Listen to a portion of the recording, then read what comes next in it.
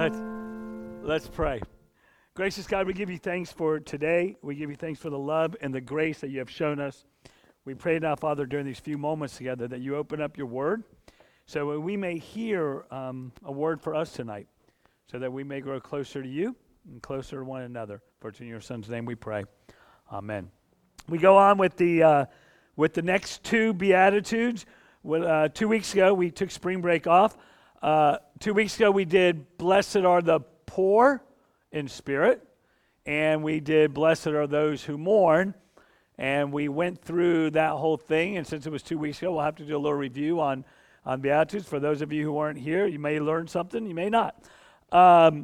As I shared with you then, I'll share with you again. I look at the Beatitudes different than what most of you look at them. I understand them differently than what most preachers preach them. I'm not right. I'm not wrong. They're not right. They're not wrong. Different understanding and a different background, and probably in some ways maybe even a different understanding of the gospel, because I don't look at the Beatitudes and you're going to hear this every week just about, as requirements. The Beatitudes are not requirements. Jesus does not say, in order to be blessed, you must be poor in spirit. You must be mourning. You must be meek. You must hunger for thirst and righteousness. That's not what he says. They are not directions for better living. They are, I heard one preacher say that, told the congregation that unless they live these Beatitudes, unless they are meek, unless they are mourning, unless they are poor in spirit, as ever this preacher described it, they will not experience the kingdom of God. And I have some real problems with that, because if that's true, and if the Beatitudes are really the first teachings of Jesus that we have in Matthew's gospel, then Jesus starts off with a theology of works righteousness and not a theology of grace. And I just can't imagine that Jesus would say, this is what you must do to enter the kingdom of God. Because my understanding of Jesus is grace. Then I've heard other preachers and teachers say that the Beatitudes are simply a way that you ought to strive to live, that they're unattainable, right? Anybody ever hear that one? That's my favorite, because that would just make Jesus mean. I mean, right? Okay, I'm going to tell you this, even though I know you can't live it, but I'm just going to dangle a carrot in front of you. You're never going to get it, but you're going to kill yourself trying to get it. It's just, that's not who Jesus is, I don't think. What I see the Beatitudes are, and I've shared this, they are announcements. They are an announcement by Jesus to kick off his ministry. And he is very clear that they are words of grace.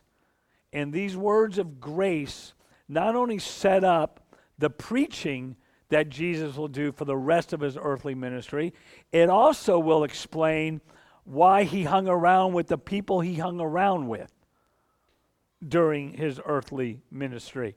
Because that's what hacked off a lot of the religious leaders, because he was hanging around the wrong people. So it's about grace. It is not the if-then game. If you are meek, then you will. It's not what he says. It's not what he says in Aramaic.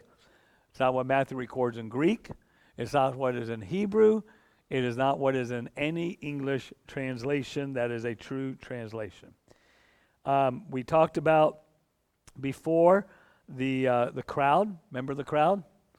They came from the Decapolis, which were the Greeks, where they were Gentiles. They came from the Holy Land, Jews. They were rich, poor, slave, free, religious, non-religious. They were what I like to call a mishmash of people. But they generally, for the most part, were not the best of the best of the best. He was speaking to people who basically were living on the margins, who were not part of the group, who were on the fringe, who were being denounced by religious leaders, who were basically those people. And so Jesus sets up a new way of looking at things. And that's why I think that's why I've said from the very beginning that the Sermon on the Mount is one of the most revolutionary sermons ever preached, because it turns the world upside down. Bottom line. Kurt Vonnegut said, and I love this quote, and I've used it, that he's never heard anyone complain that the Sermon on the Mount and the Beatitudes are not posted in a courtroom. Courtroom. You know, it's all the fluff over a 10 Commandments being in the courtroom. My question, I agree with Kurt, why aren't the Sermon on the Mounts posted? Why isn't the Beatitudes posted? Because those are the gospel of Jesus. That's the proclamation message, my opinion. Okay, so we are going to go.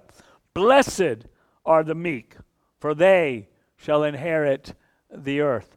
Now, this is the NIV, because the Common English Bible blows it. Again, the Common English Bible uses the word happy for blessed, and they say, and I already turned it, and they say that happy are people who are humble, because they will inherit the earth. That is my opinion, horrible translation. We'll use the word meek. So if I asked you to define meek, give me a definition. And I have to repeat your definition because people didn't like that they couldn't hear the conversation on the podcast. So anybody have a definition of meek? Meek? Anyone? Bueller? Afraid of your own shadow? Huh? Mousy? Weak? Okay, now, here is what Webster defines meek as. Common English says humble. The Webster says someone who endures injury with patience and without resentment. Now, those are fine definitions. They're probably great definitions. But I don't think that's what Jesus was talking about. I think Jesus was talking about something more, because we have to remember that the first 4 Beatitudes are descriptions, not prescriptions. That's key to understanding, especially the first 4. As I said, he is not giving us things to adopt, right? He's not telling us we should be mousy, or we should be weak, or we shall be afraid of our own shadow, or we should be someone who endures injury with patience, and with that would not go well. That's not what Jesus is going to say to a bunch of losers who have gathered to hear him preach on the Sermon on the Mount. It's not what he's going to, because they would say, yeah, and we're already that. So Jesus has to be saying something else. Now, I happen to think, as I've said, that Jesus was not the most original preacher to walk the earth. In fact, most of what Jesus says in one form or another comes right out of the Hebrew Scripture. I mean, just lifts it, plops it down. Sometimes he changes the wording. Sometimes he goes almost word for word. And the idea of the meek inheriting the earth is central to a psalm written by David, Psalm 37. I will read you some of the verses, and Matt will put them up on the screen. Okay? Matt, this is 1, 7, and 8, bud. Now, David writes to people who are fretting, people who are troubled, and he tells them not to fret, not to trouble. Don't get upset over evildoers. Don't be jealous of those who do wrong. Be still before the Lord and wait for him. Verse 8, let go of anger and leave rage behind. Don't get upset. It will only lead to evil. David is talking to these folks who are, well, the best way I can put it, they are left out. He's talking to a group of people that were in a world where one group seemed to be getting it all, and this other group was getting nothing. All right?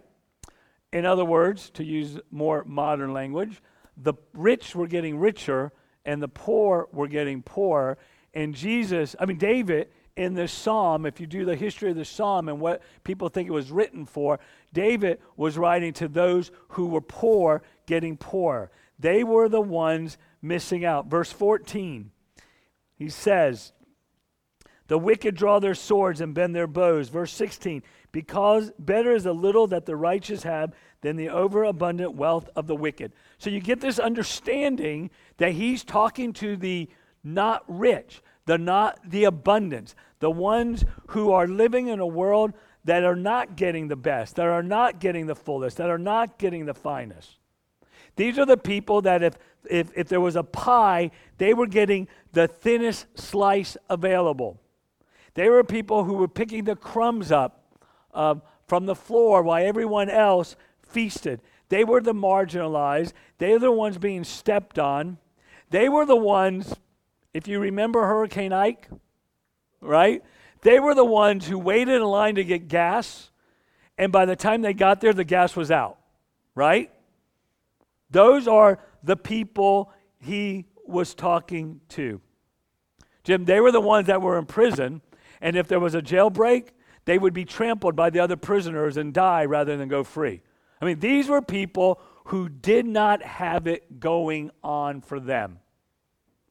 That's who David was talking to. And he says in verse 11, but the meek, those people shall inherit or possess the land. So for David, the meek were those who were never quite in the loop and those who were overlooked. Now,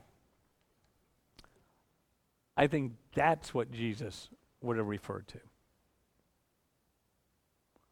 Jesus was not Christian. He was Jewish. Psalms were a book that he would have had memorized, and he would understand the background of David's 37th Psalm. So when he said, blessed are the meek, he had to be, in my opinion, referring back to what David was talking about.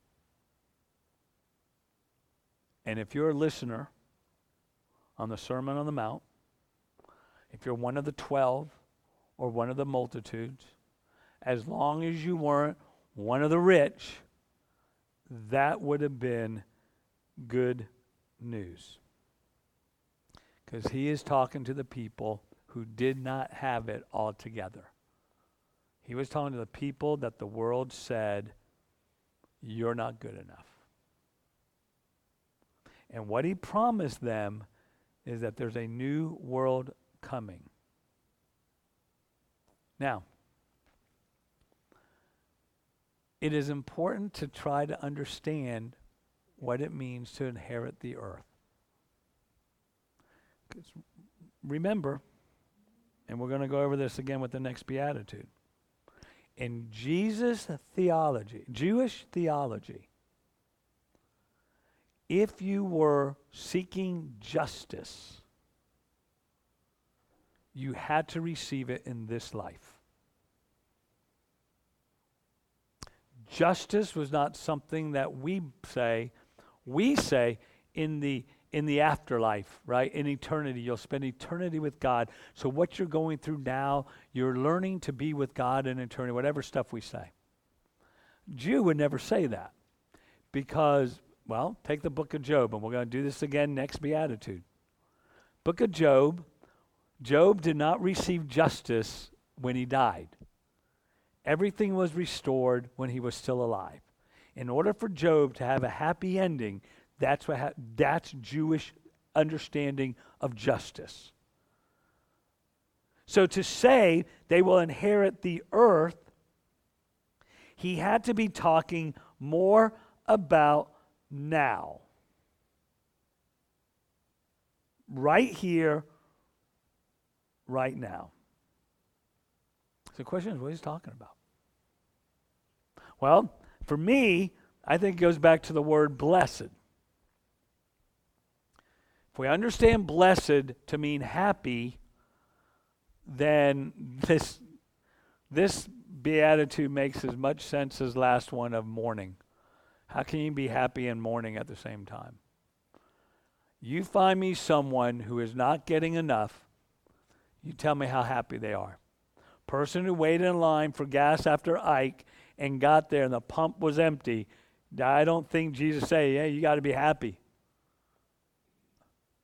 What Jesus is reminding them, the inheriting the earth, the reminder that even when they are meek, even when the rest of the world says no, even when it doesn't seem to be enough to go around, Jesus is saying, God hasn't forgotten you. Or as I like to say, God is on your side. Because that's what the blessed was. And so he is saying, if you have ever felt left out, marginalized, God hasn't forgotten you. God is on your side. See, and for us, I can't speak for any of you. I can only speak for me. But there are many times when I have felt as if I was somehow missing out, that I didn't get my fair share of the pie. I have friends who ask the question, other families have children, why couldn't they? I had one of Connor's friends talk to me when he didn't get into the 3 colleges he had wanted to get into. How come other kids are getting into the college of their choice and I'm not? I have felt when appointments came and I didn't get an appointment that I thought I should have had, why are that guy getting the appointment and not me? I've had widows say to me, why did my husband have to die and not someone who is bad? Jesus is saying to us, if you've ever felt left out, marginalized, stepped on, like you weren't getting treated fairly, that God is on your side. Anyone ever feel that way, by the way? Okay, good. Now, I one time had a conversation with somebody who was struggling with Beatitudes. And this was kind of before I had this understanding, so I didn't have a good answer. She was saying, well, she's not meek because she had everything she wanted, right? She had a good family, a good husband, good job, good insurance, good house, good kids. I mean, her life was, she got the pie. She got the pie plus the ice cream. And so her question was, how is God going to bless her? So now she would ask me, does that mean God's not on my side? Because I don't feel like one of those people. And my response is, even if you don't feel left out, even if you don't feel meek, it's still an announcement for you. This is my word. If you are among the unmeek, it's not a word, unmeek is my word. Don't look it up. It is up to you or to us to help serve the pie to the meek, to make sure that the marginalized are not left out, to make sure that the new world that God is promising happens right here, right now. So if you're among the not meek, then the announcement for you is that you are to be God's instrument to the meek, the left out, the spiritual losers. we are to be on the side of the ones who God blesses.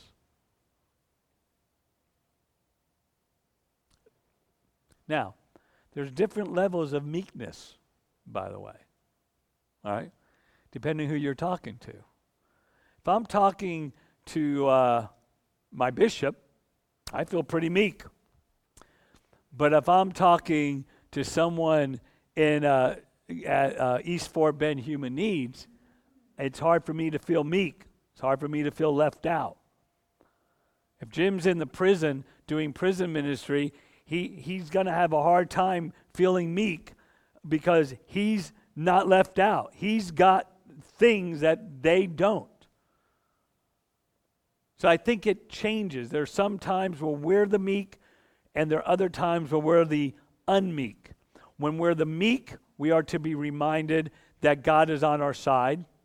And when we are the unmeek, we are to be reminded that God is on the side of the meek and that we are to help them and lift the meek and help them get part of the pie, whatever that means.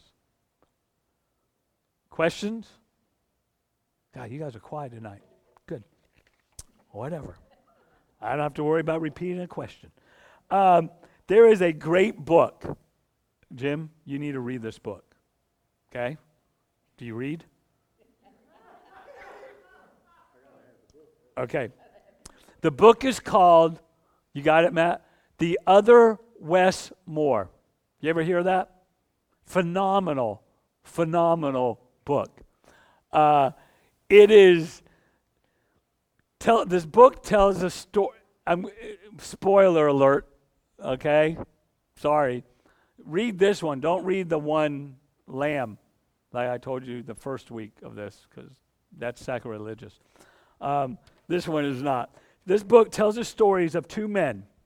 Both of them, coincidentally, and these are true stories, are named Wes Moore. Both grew up in Maryland. Both were raised by single mothers. Both had run-ins with police as youngsters, right? But according to the book, that's where the that's where the similarities end. Because one, Wes Moore, became a graduate of Johns Hopkins and a Rhodes Scholar. He eventually served as a White House Fellow under Condoleezza Rice. The other Wes Moore was sent to prison, serving a life sentence for involvement in the killing of a police officer. And the book, The Other Wes Moore, tries to understand why these two men with the same name, very similar backgrounds, had different lives. Here's your spoiler alert. The author concludes that the difference was caused by one thing. Well, it depends if you buy genetics over environment. And I believe in the course of our behavior, it's more determined by our environment. And I think that's what this author would say. Because the one Wes Moore who went to Johns Hopkins, Rhodes Scholar, worked with Condoleezza Rice, grew up at some point knowing that there were people on his side. The other Wes Moore saw his father only 3 times in his entire life. Had no one to support him, to stand with him, to walk with him. The other Wes Moore, Johns Hopkins, had family that intervened. Even though he didn't have a dad, his dad died, had family that intervened and helped him through difficult times. The prison Wes Moore was on his own. Saw his dad 3 times. The third and final time he saw him, Wes Moore's father looked up from a drunken stupor and asked, "Who are you?" That's the difference. So what Jesus was saying, If you are meek, if you are marginalized, if you're on the outside looking in, God is on your side. And if you are the unmeek, the people who have the support, the people who have the big piece of the pie, comparatively speaking, then your role is to be on the same side with the people that God is on their side. Because that's the announcement. That was the difference when the West Moors. That was the announcement and the proclamation and the good news. I will not believe any way, shape, or form that Jesus was ever saying, implying, teaching that in order to be blessed, you have to be meek. He was talking to people who were already experiencing it, who were already feeling it. And he said, you, don't forget, God is on your side. Okay? Blessed are the meek, for they should inherit the earth. Questions? No, we're moving to the next one. Comments? Don't you think attitude has something to do with it? I think attitude has a lot to do with it, Jim. But I also think attitude is not something many of us can develop ourselves. For example, my life. Dad abandoned me. Didn't end up in prison, as far as I know. Not yet. But my mom picked up what my dad couldn't or wouldn't, what he chose not to do. So my attitude was given to me because I knew that Mom was always going to support me. She may not always take my side as I preach, but she's always going to have my back. She's always going to support me. She's always going to encourage me. And no matter how far I fell, she was always going to be there. I think that's what shapes it. I often look at, and you work with it all the time, people in prison. Why did this guy not go to prison? Why did this guy did? And my experience has been those who get out of bad situations because they have somebody, at least one person, who believes in them or who has taught them that they're not a loser. Attitude is one thing that we do have a little control over. I think we have control over how we respond to situations.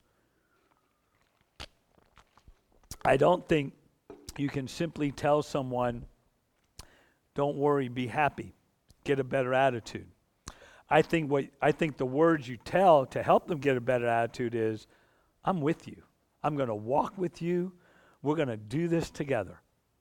You are not alone. There's the difference. Can I use you as an example? May I? Thank you.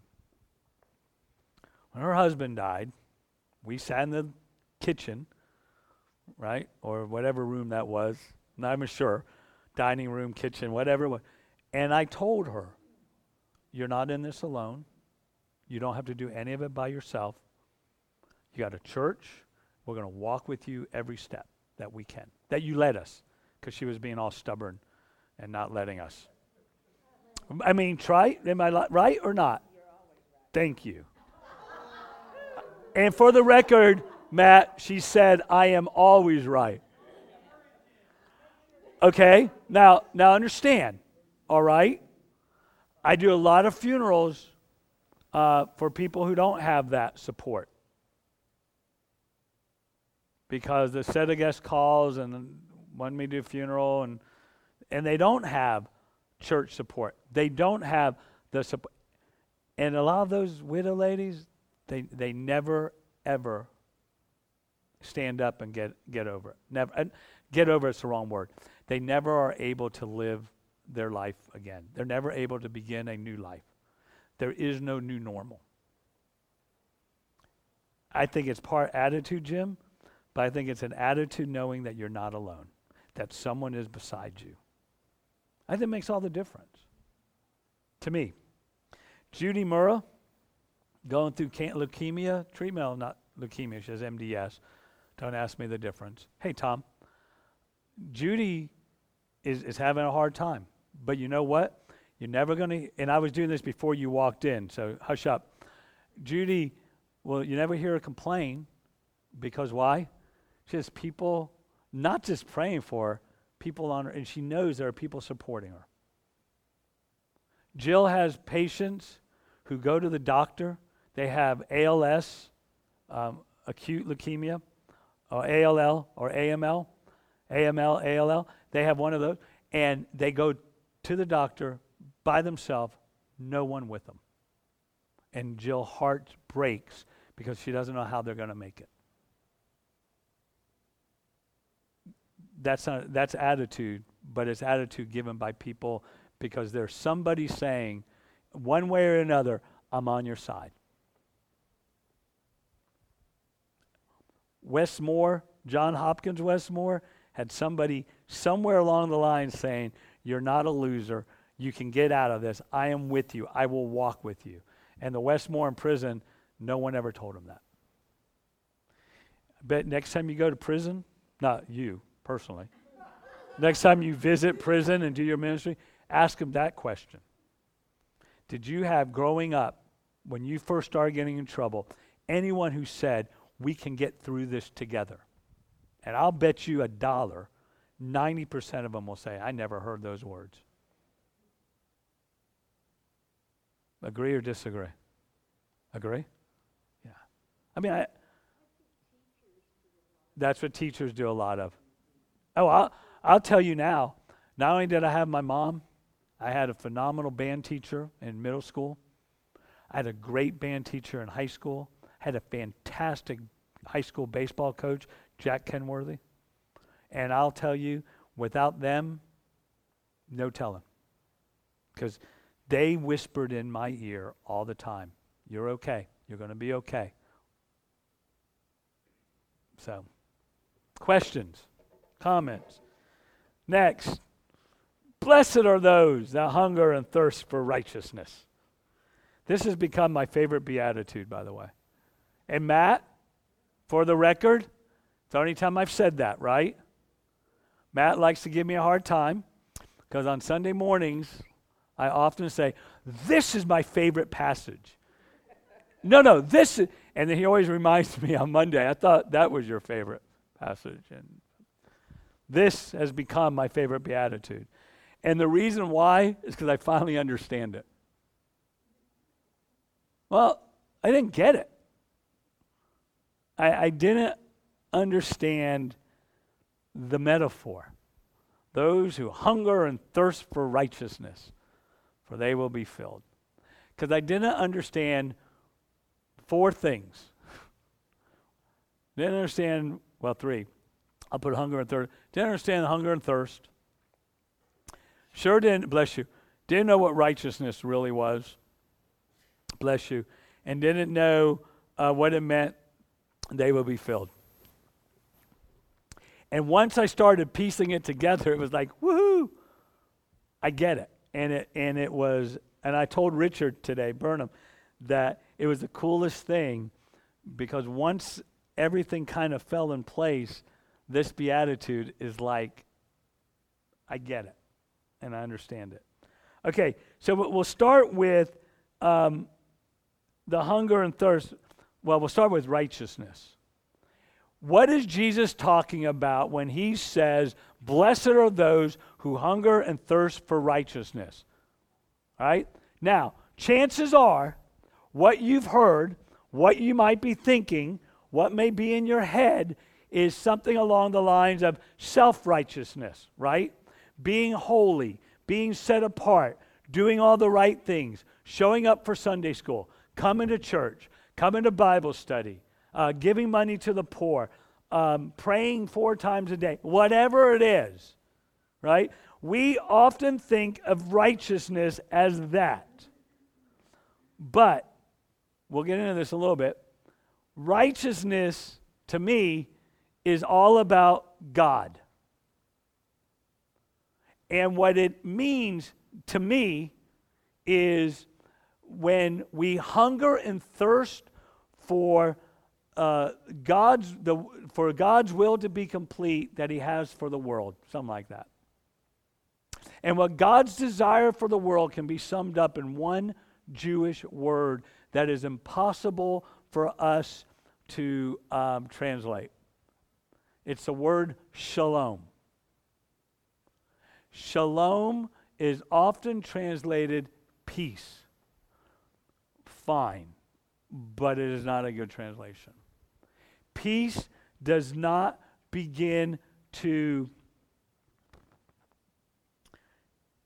encompass all that the word shalom really means. Shalom is talking more about a wholeness. Shalom is about a peace, a wholeness, a reconciliation, if you will, in all our relationships. A relationship with one another, relationship with our creation, the earth, relationship with our God, and relationship with ourselves.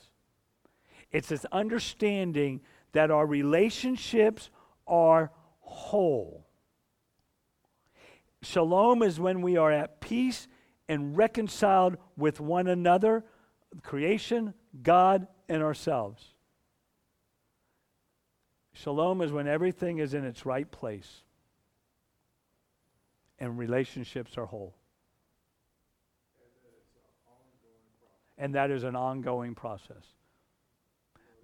You never, ever. You may have it and you lose it. But it's my understanding when God created the Garden of Eden and that story, God created it with shalom, wholeness. Adam and Eve were in perfect relationship with each other. Adam and Eve were in perfect relationship with the garden itself. But more than that, they were perfect relationship with themselves. There was no shame, there was no fear, there was no guilt. And then they were in perfect relationship with God, who every evening in the cool of the evening, God came down and they sang together, and he walks with me, and he talks with me, and he tells me I am his own. Right, Matt? Oldest hymn ever written. Beginning of time. That's shalom. And what this beatitude says is, blessed are those who hunger and thirst for that. Now, you understand, sometimes the hunger and thirst is something epic, something global, right? Anybody here Living Water? Living Water is great ministry, providing water wells around the world for people who don't have clean water. Fantastic ministry, unbelievable organization, right? Right? Their guy who started that had a hunger and thirst for the world to be as God intended it to be, with everyone with enough clean water to drink, that he started this ministry of building wells for people. That's global.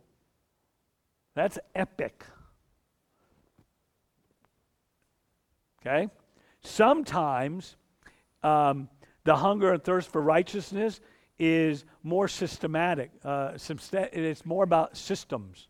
Eddie is real big into justice in the way the welfare system works, the way the health care issues are, the way that's Eddie's wheelhouse. That's what he's about, right? He's about changing systems to fix the problems and to bring the world into this shalom that God envisioned. And Eddie, like most people I don't know, hunger and thirst for that. But then sometimes the hunger and thirsting for righteousness is very personal. It's relational, right? If you've ever watched a marriage fall apart, you know exactly what I'm talking about. Right? You hunger and thirst, and as a pastor, I see it way too much. You hunger and thirst for that. You hunger and thirst that this relationship would somehow heal and be whole, shalom, that's God's desire for it, right? And when you have to hear people who are going through the pain of divorce, the pain of separation, the pain of loneliness, the pain of cancer, whatever it is, and that hunger and thirst that this isn't right, and you hunger and thirsting when you actually feel it and ache it, and that's what Jesus is talking about. Now, notice what Jesus doesn't do. Oh, it's also personal. I'm sorry. If you have a personal demon that you struggle with, an addiction, a habit, a sin, a temptation, right? And if you just ache because you keep falling into the same thing every single time, that's hungering and thirsting because you ache to want to be the whole person that God created you to be. Talk to someone in recovery, and generally, that's what begins to drive them towards recovery. That hunger, that thirst to be whole.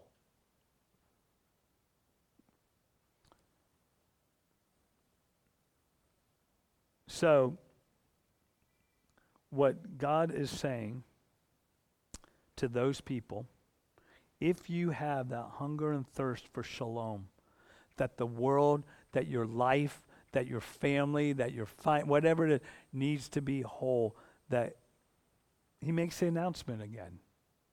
Not that you're happy. This is like, happy, I'm so glad you're aching and thirsting. He's reminding you, if you have that, God is on your side. First 4 are announcements. That's what they are. Notice Jesus doesn't give instructions on what to do if you hunger and thirst, right? He doesn't give you 7 steps on how to beat your hunger and your thirst. He doesn't tell you a cute story about hunger and thirst. He doesn't blame you and say you wouldn't be hungry and thirsty if you weren't so lazy. He doesn't just give you information and tell you to go Google what that means. He gives an announcement. That's all he does. If you are hungering and thirsting for the way God created things to be, you will be filled because God is on your side. God hasn't forgotten you. Now, I read a sermon today as I was getting ready for this. And made me kind of sad because I thought about the people who were listening to that sermon and how they must have felt when they left church. Because this is what the preacher said. This was his understanding of righteousness. And if I would have been in that service, I would have left depressed. This is what he said, basically. Well, I could have read the whole sermon to you. He believed that righteousness is a lifestyle that distinguishes us as true Christians and invites opposition from the world. He believed that righteousness starts in the heart and changes a person from the inside out and causes us to not only seek God's approval, but to attain God's approval, to please God with the way we live. And then he says, we are righteous when we are just like Christ. Now, I got to tell you, the moments that I am just like Christ are few and far between. And when I'm reading this sermon, all I could think about is this poor person sitting in the pew whose life right now is falling apart, hearing that and thinking, when they go into their car, do they just want to slit their wrist because it's not possible to be that way? Yes, sir. Christian perfection has nothing to do with not. The question was, what about Christian perfection that Wesley talked about? Christian perfection had nothing to do with being perfect in the sense that we claim perfect. Christian perfection, as Wesley taught it, understood it, as I understand it, and we're asked the question, when you're ordained, are you going on to perfection? And do you believe it is attainable in this life? Right? And you better answer both yes, or else I don't know what happens. Right? Because everybody just, yeah, sure, whatever you say, Bishop. But what Wesley meant was perfected in love. That for those moments that you care more about the other than you do yourself. For those moments when you take seriously what Jesus said, greater love has no one than this, than to lay down his life for his friend. In those moments, you have been perfected in love for that moment. Now, the problem that drove Wesley crazy, and because he was, he drove himself crazy because he set a standard so high. He kept waking up earlier because he believed he had to keep praying more, and because he was failing in his mind, which is just bizarro to me. But the problem with Wesley's perfection is once you say I'm there, you're not there anymore. Once you say, hey, I made it, then you've lost it. Because why? All of a sudden you're thinking about yourself and not the other. Wesley would say, and he never says this, so this is just my interpretation, is one of my favorite passages in Philippians. And yes, Matt, it's one of my favorite. Jill and I had it read at our wedding because my feeling is if everybody just followed this thing, man, everybody would have a great marriage. I'm serious. My last church, people used to get mad at me because the previous pastor would preach sermons, how to be a better husband, how to be a better spouse, how to be a better dad, how to be a better parent, how to be a better child, how to be a better employer, how to be a better employee, all these different things. And they were, why don't you preach that? So one day I did. And it was a short sermon. You would have been proud. Because basically it was a 6-minute sermon, 7-minute sermon. Said, and I read this passage from Philippians, and there's the gospel. And it's Philippians 2. I wasn't planning to do this, so let me turn to, if I can find it quickly. Philippians 2. I'm going to read out of the NIV because that's what my Bible's turned to right now. And it goes like this. Here we go. Philippians 2, verse 3 and following. This is it. You want the secret to life. You want to be a better spouse, better parent, better employer, better employee, better whatever you want to be better at. You want to be a better person. Memorize this, live it, you'll be fine. Here's what it goes. Ready? Do nothing out of selfish ambition or vain conceit. Rather, in humility, value others above yourself. Now, what he really says, Common English isn't a great translation on this one. What he really says is, look at the other person as being better than you. Right? It's like what I say, you're the best of the best of the best, and then sometimes I add, can you imagine what your day would be like if you believe that about the other person? That's what Paul is saying here, right? And then he goes on to say, not looking to your own interest, but each of you to the interest of the others. In your relationships with one another, have the same mindset as Christ Jesus, who being the very nature of God, did not consider equality with God something to be used to his own advantage. Rather, he made himself nothing by taking the very nature of a servant, being made in human likeness, being found in appearance as a man, he humbled himself by becoming obedient to death, even death on a cross. Therefore God exalted him to the highest place, gave him a name that is above every name, and at that name of Jesus every knee shall bow in heaven and in earth and under the earth, and every tongue confess that Jesus Christ is Lord, to the glory of God the Father Almighty. Amen. There's your answer.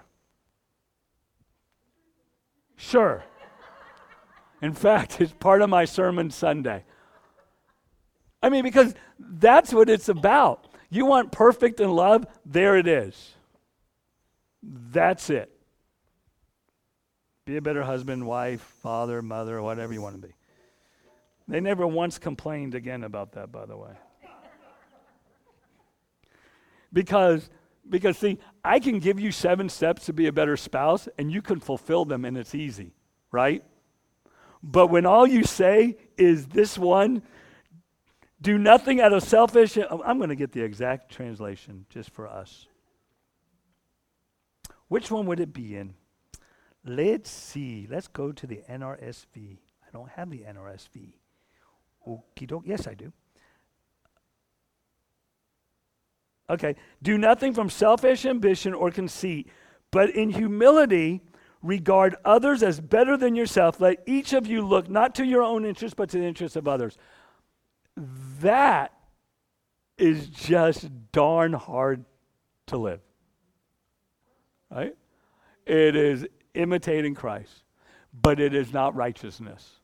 That is self-righteousness. It is how we are called to live, but it's not what Jesus was talking about when he said those who hunger and thirst for righteousness. He's not saying those who hunger and thirst for this, because see, once you make it about this, really, or about self-righteousness, about more prayer, more study, more church, more giving, more blah, blah, blah, blah, blah. Whenever you make it about that, what you are doing is you're making it about you and not God. And what Jesus is saying is the righteousness I'm talking about is about God's desire for the world, and that's shalom. That's wholeness. That's peace in all relationships. That's the difference. It's not about you.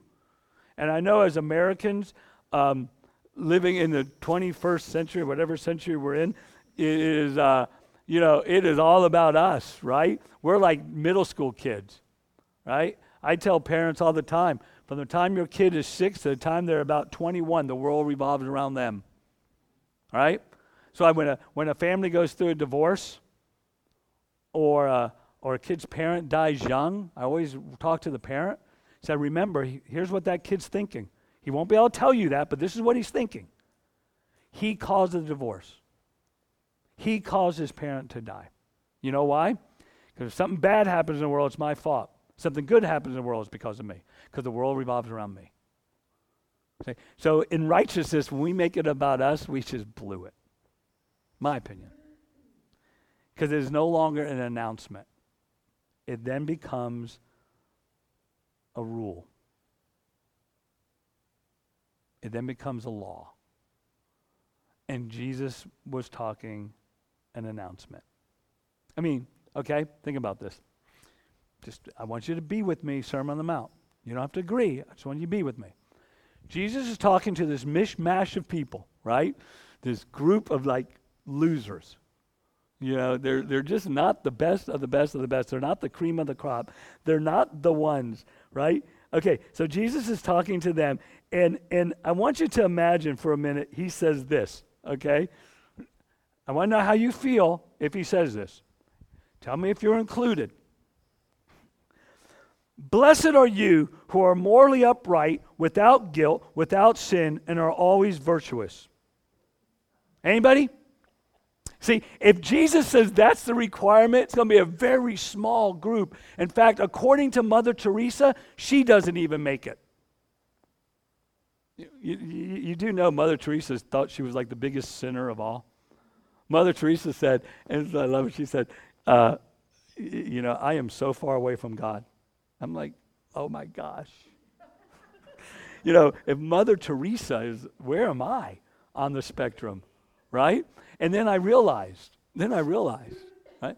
The closer you get to, this is like perfection, Graham. The closer you get to God, the more you realize how far you are away from God. Because the closer you get to him, then every little thing you do wrong is magnified. When you're way away from God and you just start learning about, I can do almost anything because that's not whatever, right? But then as you go closer and closer to God and understand God more and more and more, then every little thing you do is like huge, which is why Paul could say he was the biggest sinner of all. Plus Paul was like to brag, he had a big ego. He couldn't just be the sinner. He had to be the biggest sinner of all, whatever. I have a Paul issue, which hacks Richard off because he loves Paul. But that's not the gospel. It is God telling the people, God is only going to be with you if you're good enough. And that's what the Pharisees were teaching. That's the righteousness. I read another sermon that said, I want to make sure I get this right, that said, okay, hold on. Okay, it said this. This is the hardest and most demanding beatitude to fulfill, to achieve, something like that. Okay? Now, I want you to be on the Sermon on the Mount again with me. This is when Jesus would be cruel and mean or have a sick sense of humor. Because that's like Jesus saying, okay, I'm going to tell you this beatitude, but you ain't going to be able to do it. So good luck. I mean, right? If you are morally upright, if you are without sin, if you have no guilt, if you always live virtuous, if you always love like you're supposed to love, if you always do all those things you're supposed to always do, if you're always looking like me, if you're like me, then you're blessed. Everyone's going to get up and walk out. Because everybody in that room, except for the Pharisees, would say, well, that ain't me. Jesus is making an announcement.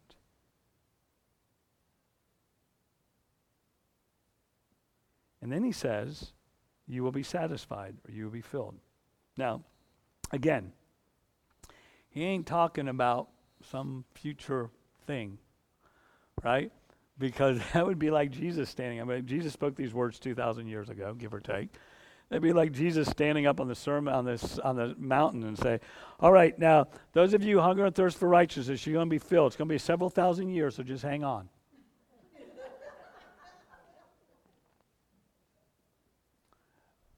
You got to go back to the word blessed. Those of you who hunger and thirst for righteousness, when you have that ache, when you have that pain, when you recognize that things aren't the way God intended them to be in the world, in your community, in your church, in your family, in your own life, then God will be on your side. God is with you. You're not alone. That's how you're filled. That's how you're satisfied. Because it goes back to God says, whispers up to you, you're not by yourself. I'm with you. Now, there's okay, we got time. So you guys got me off. Now we're going to run late. It's not my fault. Okay, what I love about this beatitude, this is the part that this is where it became my favorite. Because I want you to notice what the beatitude doesn't say. Okay? Let me explain. He doesn't say anything about making, okay, I'm going to tell a story about a friend, a guy named Brent, good friend of mine. Brent and his wife, we did Army together, great guy, got really involved with Living Water. I mean, all in. In fact, his daughter's 3rd birthday, no gifts, donations to Living Water, and they raised enough to build a well from his daughter, and they have a picture of the well, her name on it, in their bedroom, because they were going to raise their daughter that this is what it means to be a follower of Jesus. Man, fantastic. Goes to Ecclesia, which is a church I would go to if I wasn't a pastor. Okay? Now, they needed a new couch. Their couch literally broke, and Brent can fix anything, but he couldn't fix the couch. So they went to the store to buy a couch. And Brent was telling me this on our way to a work camp. And he said, it's the worst experience because they had just gotten involved with Living Water. They just saw the statistics. They knew, so they're there to get a couch, right? And it's a couch they needed. I mean, we need couches. And so there was this one couch that was on sale that was kind of ugly, but it was cheap, right? Then for just a little bit more, they could get this couch, and then the couch he really wanted was one of those leather couches with recliners and cup holders, right? And that's what Brent wanted. But they stood there and they struggled with this. Literally, they got almost sick to their stomach, Brent would say, because they wanted that couch, but they knew they could give more money to Living Water if they bought this ugly couch and not that couch. They ended up making the right decision for them, buying the ugly couch. But God doesn't say, blessed are you because you made the right decision or a good decision. Blessed are you because you you hungered and you thirst and you felt the tension and you felt the ache and you felt the pain, knowing that you were so aware that the world wasn't as God wanted it to be, that you were looking for shalom. Even if they would have made the decision to buy that couch, God, that's what he's talking about. Notice what Jesus says. Jesus blesses the absence, not the achievement. Jesus blesses the longing, not the action. He blesses the desire, not the doing. It is not, he speaks to the ache and the hunger and the thirst. Even if they would have bought that couch, they had the hunger and the thirst. And Jesus whispered to them, I'm on your side. Blessed are you because you're living in this tension. It's about the hunger and the thirst. He bought the cheap one.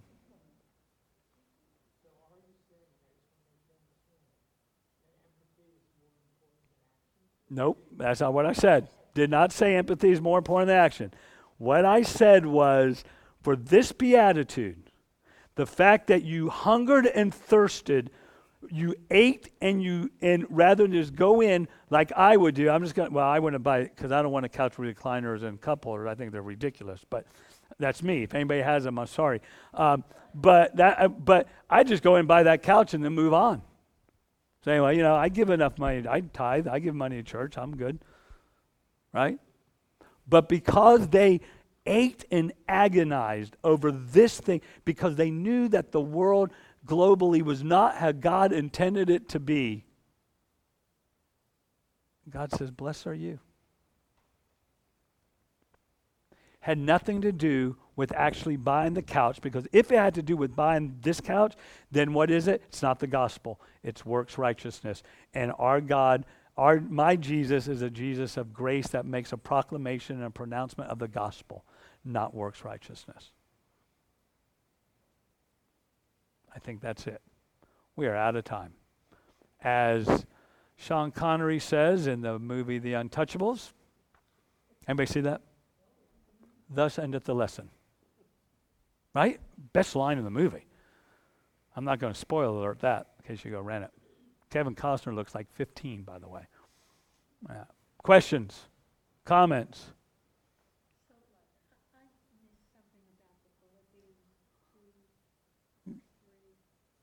What do you want to know? Ambition. Uh-huh.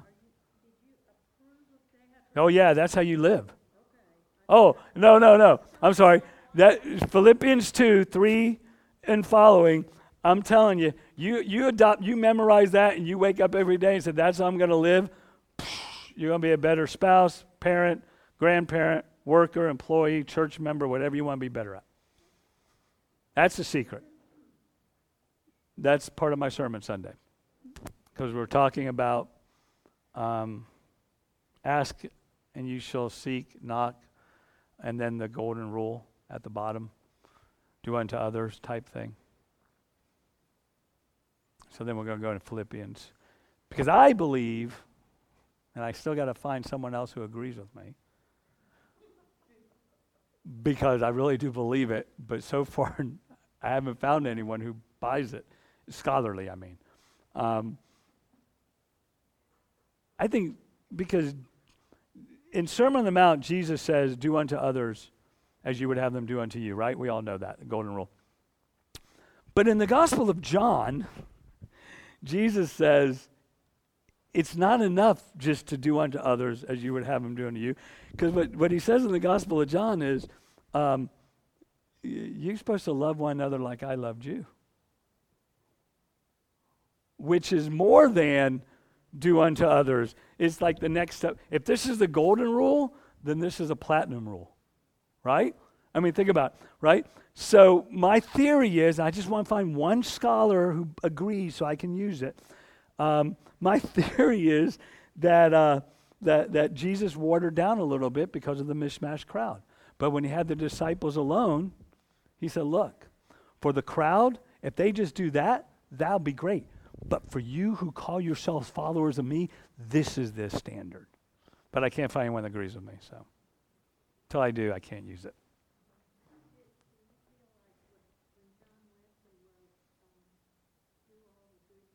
Mm-hmm. Uh-huh. There's a possibility he really didn't write that, but